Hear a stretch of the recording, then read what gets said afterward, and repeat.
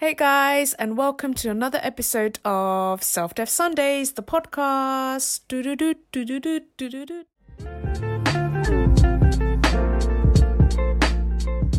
I think it's really clear that some of the learnings from this book has really helped bring. So it gives you like a high-level summary of everything that this guy had figured out, the power of their subconscious mind. I wanted to start off today's episode by talking about the Christmas holidays and those of us who were lucky enough to spend time with our loved ones, eating, sharing gifts, and just wholesome times, right? And whilst I was thinking about the holiday season, there are a lot of good kind of feelings and just good vibes about the holiday period. And I think, it goes beyond just like gifts and sharing time with your loved ones. I think everyone's just in a good mood, right? Because you're eating, you're having fun, and mainly you're surrounded by the people that you love. And one thing I realised about the Christmas holidays is that we all have a lot of kind of love and compassion towards ourselves and especially our loved ones.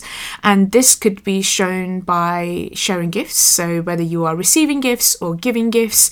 And if you think about the feeling that you get when you receive gifts, I think when you're younger, that is much more important because everyone loves getting gifts. But I think the older that you get, I think I read it somewhere, you're an adult when you kind of enjoy giving gifts and seeing their reaction more than you actually receiving it.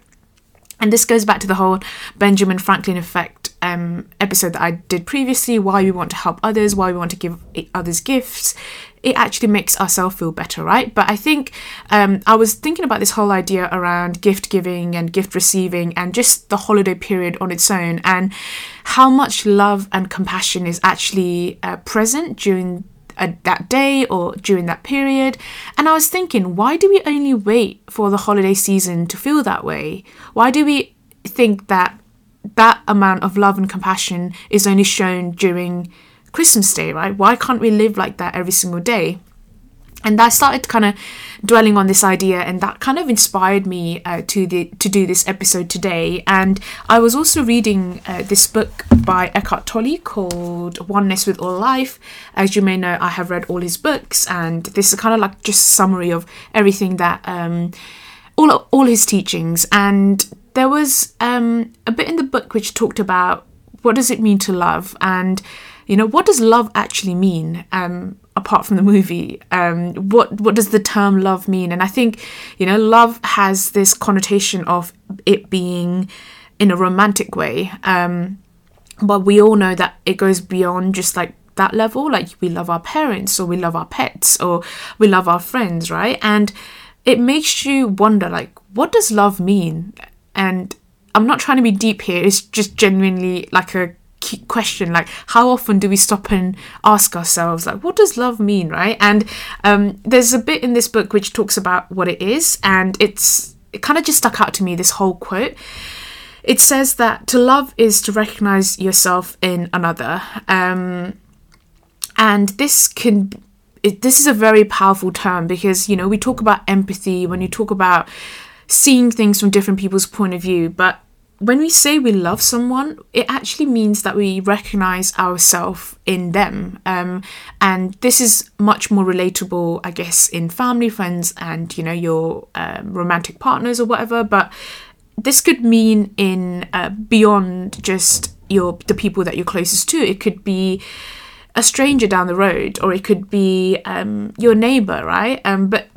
But the whole idea is saying that when you say that you love someone, you're recognizing yourself in them. And what this kind of forces you to do is see them beyond their physical form. So that could be, what we're like in the physical world, the body and the title or whatever. You're seeing past that, and you're kind of seeing mainly in kind of recognizing their being as a whole.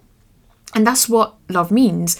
And it says that when you recognize yourself in another, that recognition draws the dimension of being. So that's just like our way of living more fully into the world through both of you. And that is the love that redeems the world. And that last bit can mean a bit like, it just kind of sounds kind of like, okay, like the love redeems the world. But I think what it's trying to say is that when you see someone beyond their physical form, you realize that we are all the same, and you see someone beyond their religion, their gender, their race, their sexual preferences. You see them as being, and I think as humanity as a whole. And I think that was the bit that really stuck out to me, and linking it back to the Christmas holidays. Like, why do we wait just for Christmas to show this love and compassion? Like, you can live this way every single day. And the sad part is not a lot of people recognize this during their younger days or when they're living. The book also says that many people only realize this during when they die in their deathbeds. And there's a lot of associations with titles and your achievements and how much money you make. And this whole concept is, when you're in your deathbed, this whole concept is meaningless, because nothing that you ever did or create in your physical world actually matters, right? Because you can't take it into your grave.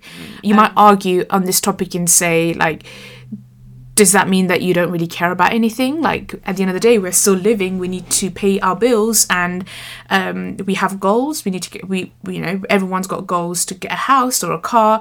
What does this mean? Does that mean that, you shouldn't care about all these things? That's not what the book is saying. The book is saying that you can value and care for these things, but it's whenever you get attached to this, that's when you know it's the ego. So things like wanting to get a house or a car, like, you can value these things. You can value good food. You can value good art or good hotels and holidays and stuff. It's not saying that you shouldn't value these things, but as soon as you get too attached to it, like where you feel like, oh my god, like this is my brand, I need to go to this fancy hotel because that's what I stand for and that's, my identity, that's when the ego's talking. And rather than enjoying the moment for what it is, you're doing it to flex that you can afford going to this restaurant or this holiday. So every time you get too attached to whatever you are consuming or living or doing, that's when it's the ego. So I think the whole idea is, this detachment with things and how others perceive you, and how can you lead with love and compassion, and also always recognizing yourself in another. Is your action, is what you're doing actually helping someone, or is it hindering someone, right? And every time you do get attached, that's when you need to kind of check yourself and be like, that's not me, that's my ego. And that's where the new earth is headed. And in the book The New Earth as well, Eckhart talks about how there's this new consciousness people are realizing about. And if you think about, even like 5-10 years ago, things like consciousness and awareness and recognizing yourself in another and humanity, it's always been around, but it hasn't been such a mainstream thing. And without realizing, we are headed towards this new way of consciousness by getting rid of this thing called ego within every one of us. We all have ego.